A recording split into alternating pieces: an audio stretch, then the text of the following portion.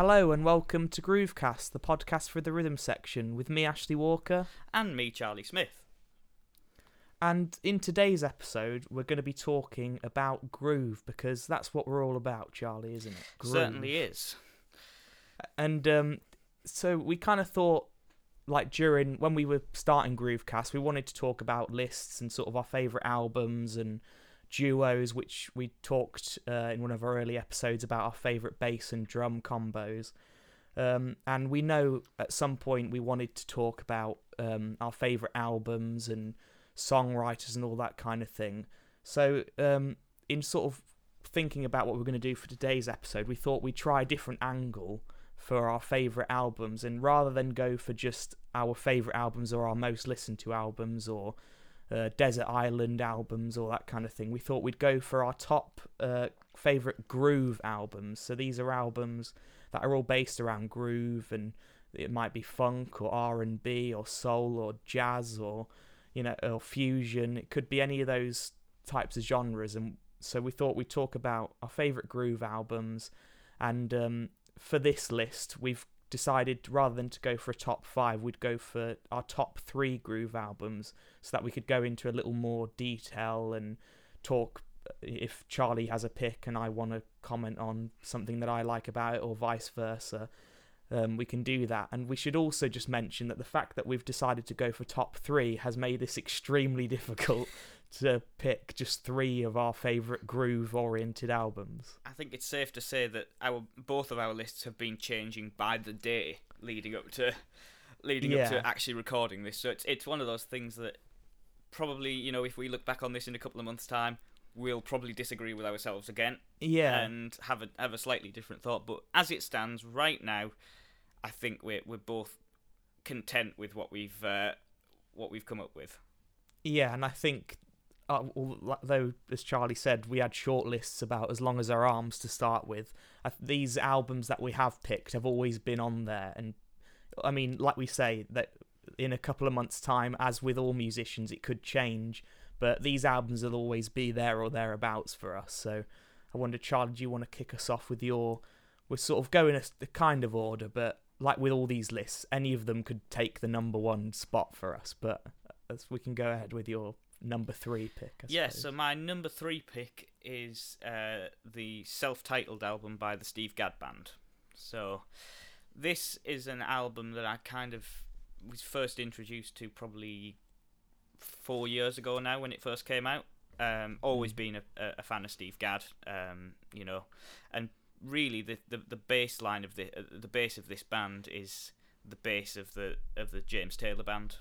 It's pretty much that rhythm section, and just to run down the lineup, it's Steve Gadd on drums, Jimmy Johnson on bass, who is a combo that we've talked about on I think it was episode 2 of Groovecast at length.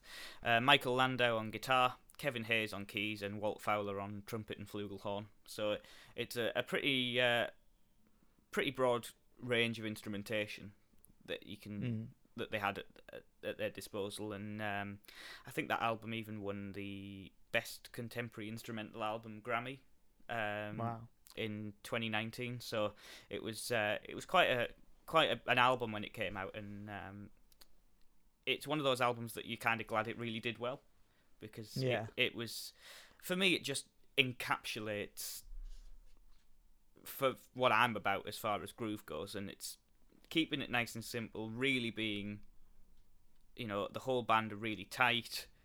It's, the with Jimmy Johnson and Steve Gadd, you really get a great feel. They can really get into that sort of laid back, laid in feel where, you can just, I know we hate to use the word pocket, but there is a lot of pocket going on.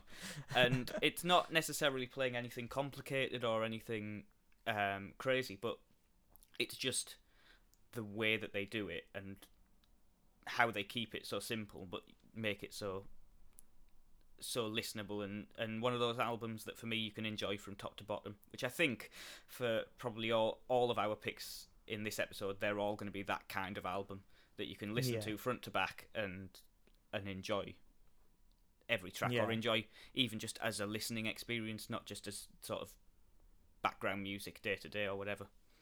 Yeah, I think like you say with Steve Gadd's own band, and it's like what he's made a career out of is just being, like we said, this word, in the pocket, and just dug in, groove, a solid drummer. And like with his own project, there are points where it's almost like he's allowed to let his hair down, whereas when he's playing with Clapton, these other guys, he's just doing his job, he's in his lane.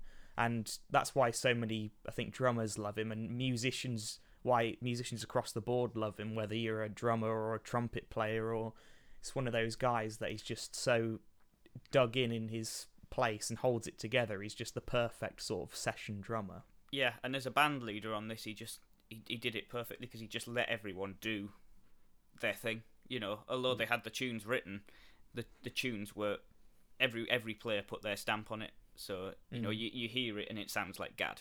You know, you hear the bass, it sounds like Jimmy Johnson. It's that kind of band where everyone's there for the right reason. And as we've spoken about before on Groovecast, getting to see that band in Ronnie's in London. Funnily enough, I went along with a bass player and a keyboard player, and all three of us walked away just blown away by it. And they played most, if not all, of that album. And yeah, it was just, you know, if you think it's great on the record, in a live situation, it just was even more so. You know, I've never seen a bass player stood so far back on a stage to be right next to basically sat on Steve Gadd's lap with the bass tucked right into the hi-hat, just, you know, and the two of them together were just like a force to be reckoned with. And you know, it's quite often you have that kind of line on a stage of where all the back line sits behind it with the drummer and then everyone else is in front. But in this case, it really wasn't. It was Jimmy Johnson was squashed up against the back wall at Ronnie's right next to Gadd, and just so in the groove with him. And it was just a sight to behold, and a sound that very few other setups can really give. Yeah, like you said, we have mentioned, because in our second video, we did about top bass and drum combos, and you went for Gadd and Jimmy Johnson. And I mean, it may be mentioned later on, we talk about our favourite albums, like some of those James Taylor albums that feature them together. And like you say, they're just so dug in together, and even though they're in their own lanes, like one of the bands I'm going to mention on this episode just talked about staying in your own lane. They work so well together, and Jimmy Johnson's got, I think, one of the loveliest tones of his bass. It's like not toppy, but it's resonates, and you can hear all the notes, like precisely what he's playing, and together they're just, like you say, a force to be reckoned with. Yeah, I think that's just it. And I mean, as with all of our choices, they're probably going to be quite rhythm section biased, because that's what we're kind of about. But just in general, with the whole lineup, it's just like they're all players who they've been around, they've done all the gigs that you could do, and then when you just stick them together and let them do what they want to do, it just has, you know, really, really great results. And yeah, that's why I kind of was quite happy to put it on my list. And let's throw it over to your side of the court for your third place pick.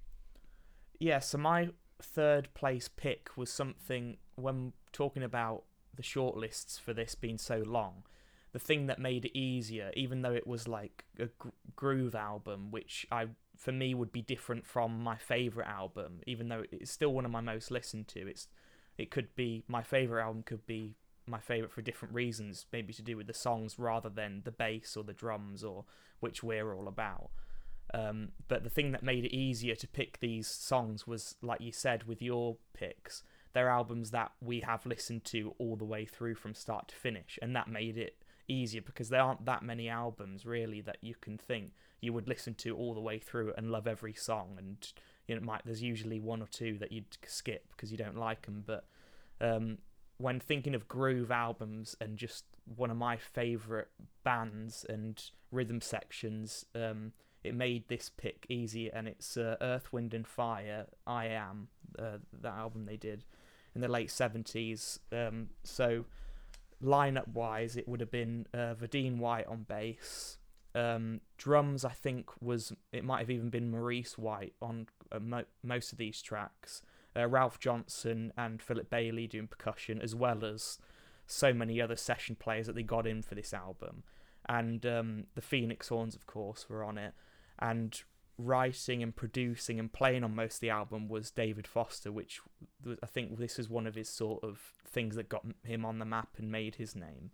And it's an album that, like I say, you can just listen to from start to finish and love every song. The groove is just incredible, and something I think Verdine White does really good is just these unorthodox bass lines that you wouldn't think of yourself, especially on something like In the Stone, which starts off the album.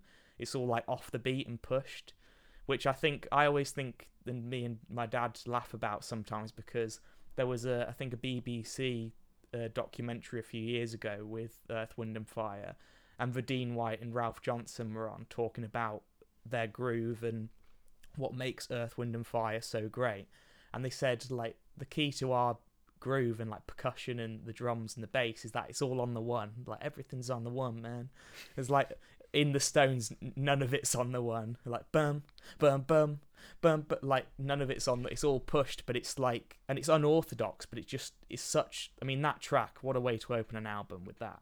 And you've got the Phoenix Horns on there, and then you've got Jay Graydon and David Foster wrote After the Love Is Gone together, which I think is one of the great sort of love songs, and it's got this great groove as well. It's not just a ballad, it's like and a really different melody. It changes keys so many times. It's really clever. And off that album you had In the Stone, as I mentioned before, After the Love Is Gone, and Boogie Wonderland, which I didn't know before looking into this, that it was the Emotions were on Boogie Wonderland with Earth, Wind and Fire, and they did the backing vocals for it.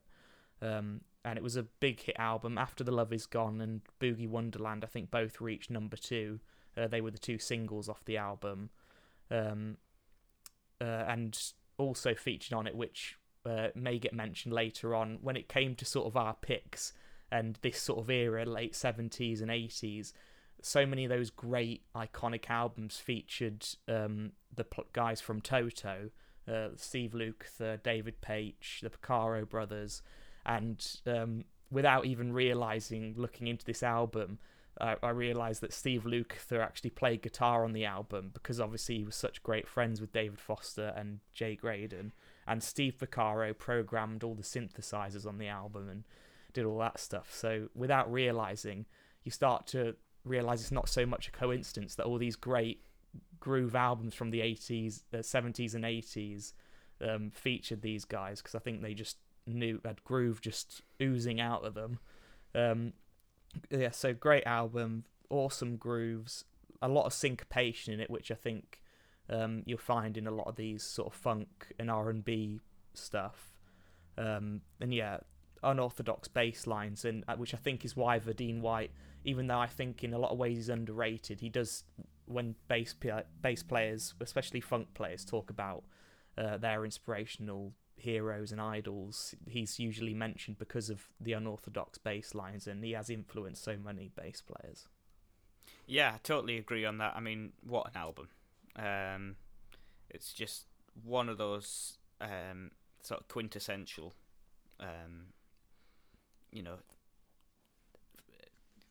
funk sort of albums, and you got a great rhythm section on there, as you say, and some of the tracks that are on. I mean, Boogie Wonderland, it's like it's become a real staple of every function band, and After the Love Is Gone, it's just, yeah, as you say, what an absolute tour de force of an arrangement that was, with, as you said, the key changes and just the sound of it. It's one of those really big sounding tunes that's I think still just as popular probably now as it ever was, and it's one of those things that you still hear it on the radio, you still hear it being played, and it's one of those that's never going to go away.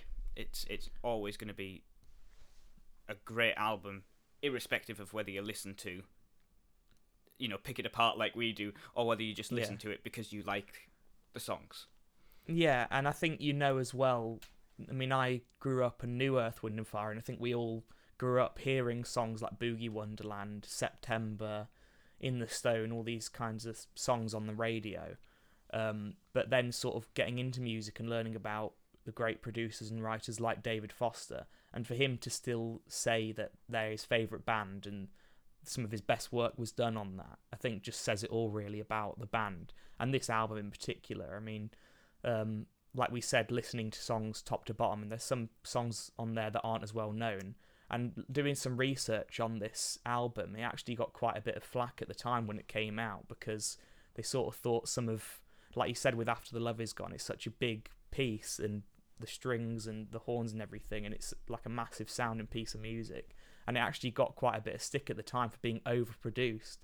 And I just think, like, how it needs to be produced that well, otherwise I don't think you're doing those songs justice. And I think yeah, it's one of those, like you say, great albums that and gets forgotten about. And when we were thinking of doing this episode, I was straight away thinking of Groove, Earth, Wind and Fire, and was just reminded of this album and just thought I've got to get that in there. So yeah, that's why I went for that on my number 3 pick. And also I think with what almost happened with my 3 picks, because of the 70s, like, was so, you know, when disco was born and groove and R&B and all those, and soul, like almost all 3 of my albums were going to be from the 70s, but I changed it up a little bit, so you know, you're in luck today.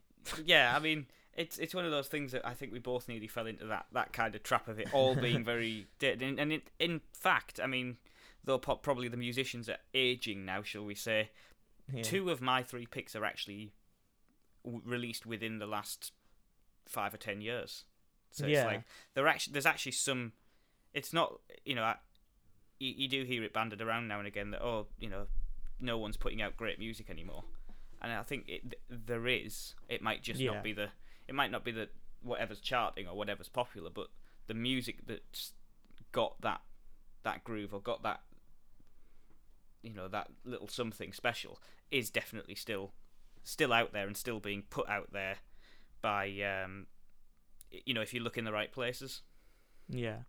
Speaking of which, shall we go on to your number 2 pick? So yeah, on exactly that subject, this is an album from 2017, and it's Simon Phillips and Protocol 4. So Protocol as a band, which is what it is has been around for years and years and years in various guises. Always led and sort of, you know, it does all the songwriting, or a lot of the songwriting, by Simon Phillips. And I mean, Simon was, you know, drummer for Toto, played with Pete Townsend, and you know, very, very, very varied session player, and been around for probably the best part of 40 years or more. So with someone like that at the helm, you always know it's going to be good, and to pick one of the Protocol albums was hard enough, and I think they've just put Protocol 5 out now. I've got a copy of that on the way, which I can't wait to have a listen to, with a slightly different band lineup to Protocol 4, which was slightly different to 3, 2 and 1. So so Protocol 4, reason kind of why I went with that of all of them was it was the one that introduced me to them. It was the one that was fresh at the time when I really started to get into Simon's playing, at least, and you know, aside from his Toto stuff, the stuff that he's done solo. So lineup wise on this, we've got Greg Howe on guitar, Dennis Harm on keys, and Ernest Tibbs on bass. So it's like, it's just a 4-piece, but it's, you know, I mean, it's jazz fusion, but you're getting the elements of funk in there, and getting, you know, all sorts of things going on. I mean, just as a key, the opening track, Nimbus, is a 9-minute odyssey of absolute craziness. But it's just, you know, to do that kind of thing, you've just got to be of such a standard of musicianship that you've got to know, you know, knowing where you are and what you're doing is yeah. And Nimbus, in fact, I think is probably my favourite track on there. It will be a toss-up between that and Pentangle, which is a piece that uses obviously quite a lot of 5. So it's yeah, it was quite an obvious one on the short list for me. And again, like the Steve Gadd band, it was one that I got to see live, again with a slightly different band lineup, with Simon on kit obviously, and Ernest Tibbs on bass, but with Alex Sill on guitar, Jacob Sensei or Skesny, I'm not sure how to pronounce that, on sax, and Otmaro Ruiz on keys. So it's yeah, and even with a different lineup playing that, it was still just as good as the original recording. And I think with kind of fusion and jazz fusion in particular, it can kind of go down a rabbit hole a bit too far sometimes. Yeah, it can kind of get complicated for the sake of being complicated. But I think that especially the way that Simon Phillips writes his music, he writes it to be so it sounds good. It doesn't matter what time signature it's in, it sounds good first. And being able to move through all of that without you really noticing that it's changing time signatures or it's changing tempos at times or feels or whatever, it's just so smooth. And it's when you're listening to it, you shouldn't have to think about that. I don't think, and there are those bands. It tends to be, quite a lot of the prog rock stuff as well. They want you to know that they're changing time signature, or they make it kind of obvious. But in this case, it's really subtly done, and it's done with the music in mind, so the music makes sense. And much like the Gadd band, I mean, this particular album I think was nominated for a Grammy. I don't know if it won it, but it was definitely nominated for a Grammy award, and rightly so, because again, as we say, these albums sometimes slip under the radar a little bit, and it's good that when they do get a bit of recognition. And it's, unless you're a drummer, you might not know who Simon Phillips is, and it's one of those where, again, it could fall into the trap. I mean, as a drummer, Simon could have fell into the trap of having, he uses a really big drum kit, but again, he knows when to use it. So, he knows when to play the big fills and the things that you kind of want to hear when you put something like that on. But also, you're getting tons and tons of groove, where he's just locking in with Ernest Tibbs and making a really good racket. Yeah, I think once again, one of the great drummers, and similarly with Steve Gadd, having, like you mentioned, playing with Toto and Pete Townsend and these guys, where he is in the pocket and, dug in grooves. But I think for me, one of my favourite Toto lineups were, a couple of my favourite Toto lineups were the ones with him in them, and whether it be Lee Sklar or Nathan East. And even on those, I mean, he's just dug in and trying to do justice to those songs, but then they do go off on their tangents as they do in things like Rosanna, and you can tell what a great drummer he is, just doing those types of things with Nathan East and Lee Sklar. And like you say, I think it's really right, with the different time signatures and stuff, and with the prog rock stuff, it is like you say, they want you to know, and you are trying to think, oh, what time signature is this in? Then it's 10 something or a 50. But I think it's a totally other skill to, like you say, with his band and with some of these fusion, more modern fusion bands, they do that, but it just rolls over you. And like you say, you just can have it on and just love the music and not realise until you might look at the sheet music, or you watch somebody on YouTube covering it and they say, oh, this bar's in 10/8 and this bar's in this, and you didn't realise. And I think that's a skill in and of itself. And Simon Phillips, just one of the greats at that particularly. Yeah, and I think it comes down to something that a lot of those musicians, especially in the jazz fusion thing, go for, is they don't ever think of what time signature it's in. They just play it to the sound, to the melody. They aren't necessarily counting it as much as they're going with what sounds right. Yeah. And by not counting it, I think that's what really helps give it that feel. Yeah, and with him as well, playing with all these guys and all these session things that he's done, that he's come from a very cultured, and he's got that musical knowledge in him, so they can do that. And even though, like you say, those guys, they do it without thinking about it, but they have that knowledge. So then when it comes to having jammed or written it without thinking about it afterwards, they can say, okay, like that's obviously in 5/4, or that's in, and then make it sort of musically correct, if you like.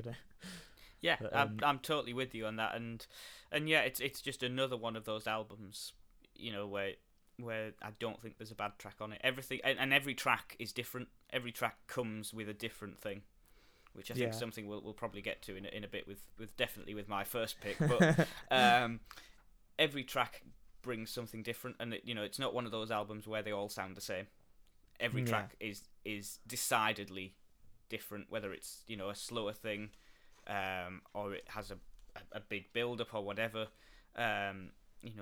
Just thinking of it, there's a great song on it called Celtic Run, which has just a really great intro, but then it just flips on a coin to when they get into the groove, and you go from a very legato sort of building thing to a much more syncopated groove, and just again, not only playing those grooves in those time signatures, but having that pocket there, and still keeping it really locked together between Simon and Ernest Tibbs, and I've always liked that combination. The two of them seem to work really well together, and yeah, they one of those combinations that we've spoke about before, where they just know how to let each other have the space that they need to do what they want to do. Yeah. And I think that leads on very nicely into my number 2 pick, talking about the groove and in the pocket, because once again, thinking about this list, this was the album and the band for me that had to be in there, and it's partly like with 2 of your picks, I got to see him live, and like you said, it's a totally different experience seeing them, seeing some of these bands live, and they played this whole album in the first half for their first set. And it's Average White Band, and it's their album titled Average White Band, but it became commonly known as the White Album for them. And lineup-wise, it was like with Simon Phillips stuff, it changing all the time, and because they're so talented, they swap around on instruments. I know the main lineup was Alan Gorey, who was the lead singer on most of the tracks, bass player, and I think played a lot of the rhythm guitar on it. You had Hamish Stewart, who sang lead, which I wasn't aware that he actually sang lead on the songs. I knew he sang, and had a great career after Average White Band, but he sang lead on a lot of the songs as well, and guitar and bass. Oni McIntyre, who did rhythm guitar and backing vocals, and Robbie McIntosh played drums and percussion, as well as all the additional musicians, which we don't have time to go through it right now. But I thought the ones that did deserve a mention were the Brecker Brothers, which featured on Pick Up the Pieces and a couple of other tracks off the album, which I think, again, shows what a good album, what a good band they are to get that level of musician in on it. And the reason I had to pick it was just because so many, especially just the first 5 or 6 songs, are just so groovy and just like dug in. And with Average White Band, it's different, where it is just that, like we said, and we're going to keep mentioning, in the pocket, and the bass isn't doing anything complicated, and the drums, to the untrained ear, you might think it's a really boring gig because they're just dug in playing sort of the same groove, but it's just so great to listen to. And when we got to see them live, it was just one of our favourite concerts that we've been to, because every song was just so funky and dug in, and great vocals as well. Alan Gorey, they're still going strong now with a slightly different lineup, but he's still sounding just like the record. And a few of the tracks that have got to be mentioned are You Got It, which again, I think with these albums that I've picked, they all have like a belting opening track that just grabs you straight away. So you got You Got It, Got the Love, which is a bit more laid back, but still just a great groove. Pick Up the Pieces, which obviously went on to become this massive track for musicians, and when it came to instrumental gigs, I can't remember the amount of gigs where it's like with a sax or something, and an instrumental piece, and it's like, oh, Pick Up the Pieces, do you know that one? Person to Person and Work to Do, and the other 2 tracks that I thought were worth a mention. And doing some research on it, the album went to number one, I think, a year after being released. Pick Up the Pieces went to number one as one of the singles, and the other single, Work to Do, went to number 10 in the same year. So it was a big, massive hit for them. And again, I think this was the album that sort of launched the band, really, and then went on to have some great other tracks like Cut the Cake and Atlantic Avenue, and which again could have been picked, those albums and singles, like I would love to have picked for this, but this, once again, one of those albums that I have listened to time and again all the way through, just because I have to listen to the next track, because it just grabs you and holds you there. And I think what's when listening, because I know after we both picked our albums, we ended up listening to them like afterwards, just to get a bit of inspiration and remember how great they are and why we picked them. And with like this era, and with Earth, Wind and Fire and Average White Band and Chic and all these groups from the 70s, and Barry White and like all of those stuff, all of the tracks have at least two guitars all the time, one playing the chords, playing a rhythm thing, and another guitar playing a little riff, just like staying on the same couple, like just based around three or four notes, just doing a little. And that, like with Average White Band, like that's, and when we saw them live, that's what happened. It's like Alan Gorey played bass, and then at one point the keyboard, one of the second keys player, he went on bass, and Alan Gorey went on guitar. So there were like two or three guitars, one playing the chords, another one playing a bit more of a sustained thing, and then Alan Gorey doing the little riff that you like when you listen to Pick Up the Pieces and Cut the Cake.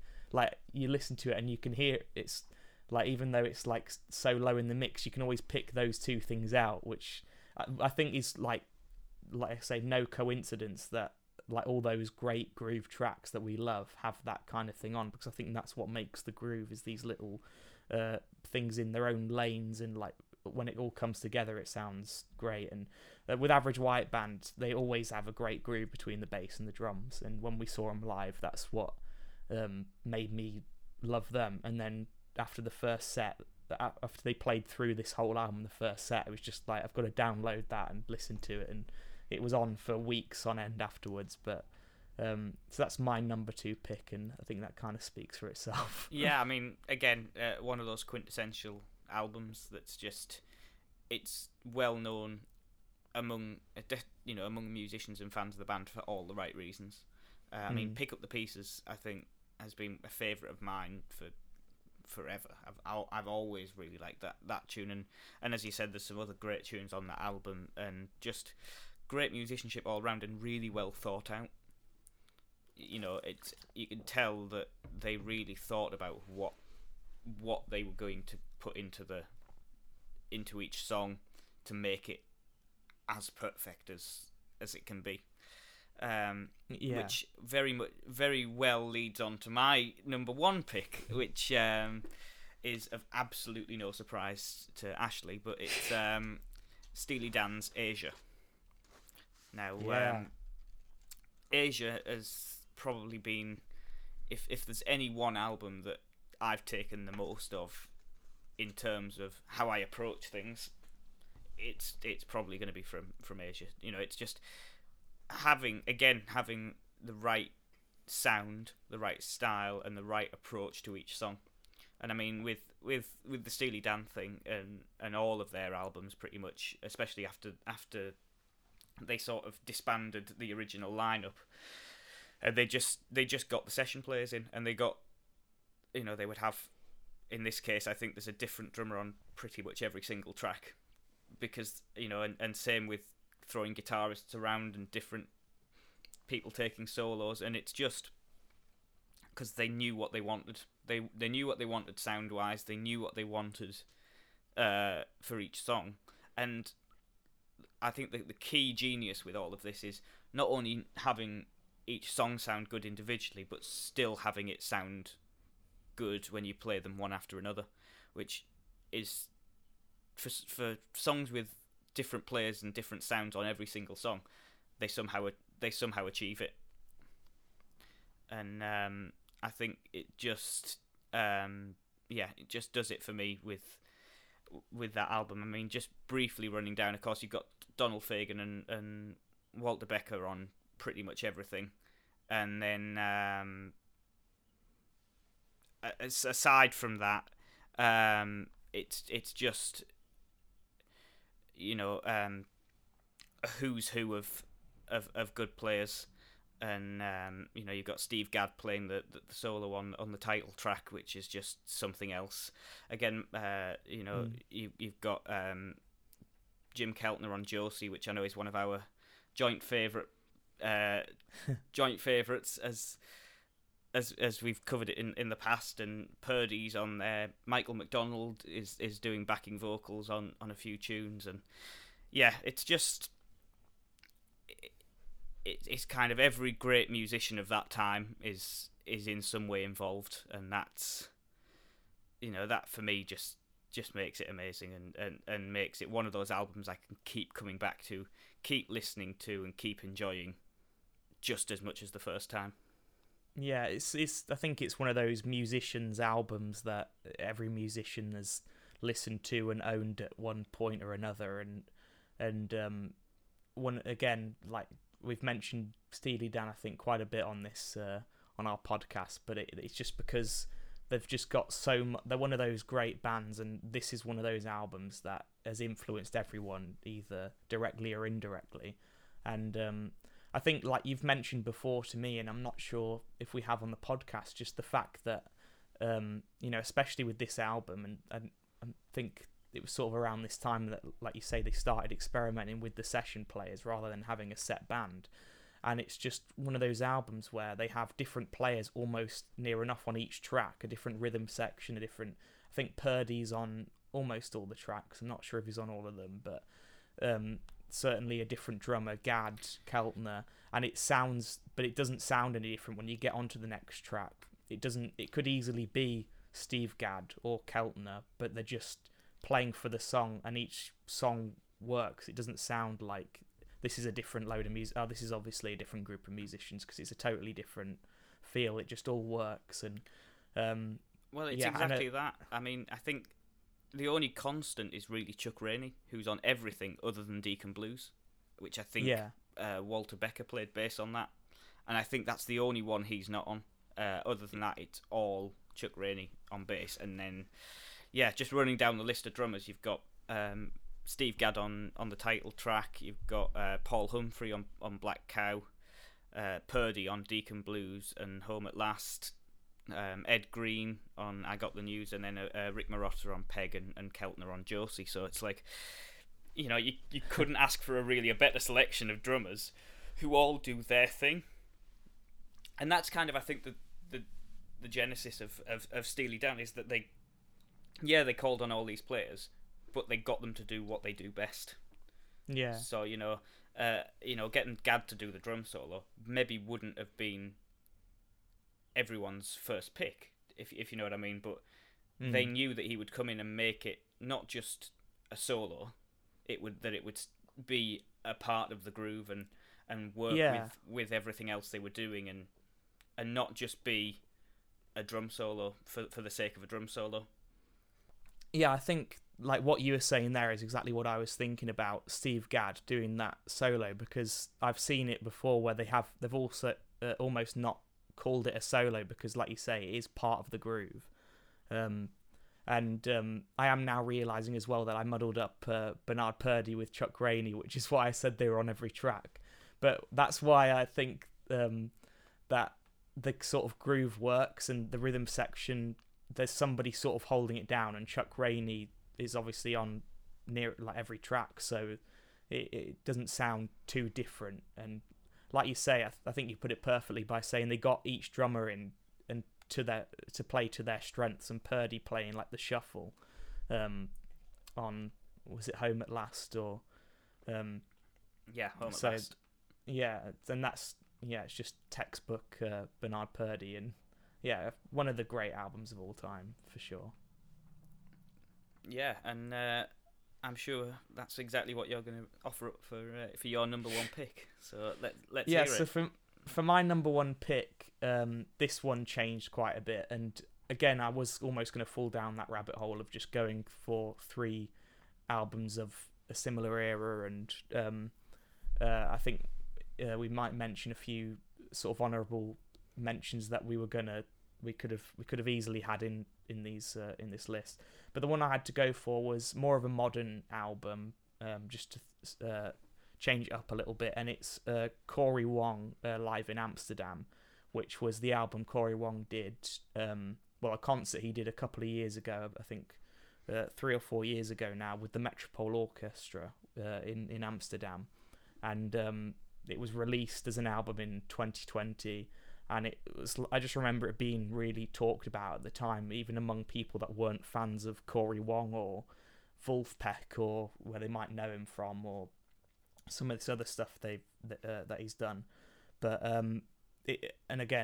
it's one of these albums that I think reaches across the aisle almost between reaches across the different worlds, from the orchestral world to the funk world, and it does it so brilliantly, and the arrangements are absolutely stunning on some of these tracks, and I think it makes it sound like the tracks were almost made to sound like they were meant to be with an orchestra.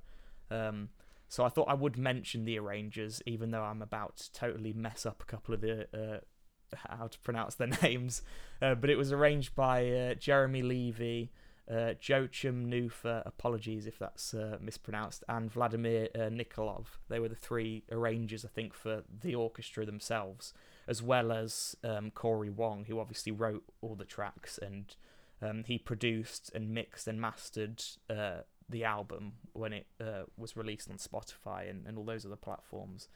It also featured Cody Fry, who has been a long-time collaborator with Corey Wong, and he did a couple of his original songs, which I think, I may be wrong, but I'm pretty sure he arranged the string parts himself, because he does do quite a bit of that, and he played piano and sang on it, and did a fantastic vocal on his couple of tracks. And yes, again, as I mentioned, and I'm now realising that each of these albums starts with such a just belting first track, and this one starts with Ketosis, which sounds great. When Corey Wong, I've seen him on YouTube and stuff, play it live with his own band, and he's always got a great brass section and horn section and a great rhythm section, and it's just fast straight out of the gate. And this version with the orchestra is just supreme. It's just awesome. Just fast, still a tight groove. The bass and drums are just so locked in and together. The orchestra arrangement for it is just wonderful as well. It just offers so much light and shade between the sort of funk and groove of the rhythm section and Corey Wong's guitar, and then you've got the strings playing legato and sort of a more emotional, almost if you took the rhythm section away it would be a totally different piece because of what they're playing. And then you've got the horns bridging that gap between the orchestra and his band, because they're playing in a very tight and funky way, which I'm sure that some members of the orchestra might have not been used to playing that type of groove. But I think as well it just deserved a mention because I think we've seen sort of certainly more recently the Metropole Orchestra doing these types of concerts with people like Corey Wong and Marcus Miller, and it says that these two worlds of orchestral and funk and fusion and jazz, they're not too different, and there are similarities. And so that's why I had to go for this Corey Wong Live in Amsterdam, because it's just one of my favourite albums of all time, really. Yeah, I think it's good as well that you went with a live album, because it's something that had crossed my mind, but I kind of didn't want to open the can of worms of having even more choice and even more options to go with, and because a lot of live albums, especially from some of the bigger artists, tend to be a greatest hits live sort of thing rather than it being so specific. But in the one that you've picked, it's kind of good that it's been specially arranged for that project, and not being, you're talking to the uninitiated here as far as a lot of the Wolfpack stuff, but which will change at some point, no doubt. But just having heard the little bits and pieces that I have, and knowing what their kind of style is, it's certainly on your recommendation going to be an album I'm going to be giving a spin to at some point, and having a really having a listen to, because it's one thing, I think, as we'll both agree, to listen to an album while you're doing something. It's a total other thing to sit with the intention of listening to an album, or or listening to a piece of music, because you miss so much when you're not focused into it. Yeah, and it's one of those concerts as well. It's on YouTube, and I think it was released on YouTube before the playlist was released, and the album itself was released on Spotify. And it's one of those as well that you can just sit and just, when you've got a couple of hours, and just sit and watch. And me and my dad did, and you turn off the lights and get your speakers on, and just, like you say, take it in, which is a totally different experience, and give it your full attention, and you have a whole new appreciation for it, and a whole new appreciation for someone like Corey Wong, who can sometimes be, called and just put into one box of what he does, but he's got a whole other side to him as a producer and a mixer and arranger that isn't as talked about. And one of my favourite albums. Absolutely love it. Yeah, and what a way to wrap up what has been, I think, talk about 6 really, really great and very groovy albums. Yeah. And I think, as far as honourable mentions, we could go on all day. But I mean, I don't know if you have any that you particularly wanted to make mention of. Yeah, the reason I wanted to make a mention is as well because we certainly will be covering more albums. We may go over some of the albums that we've talked about today, certainly like Asia, and in future we will be talking about more. But when it comes to groove albums, the other albums that I did think about that may not make the cut in future are Chic.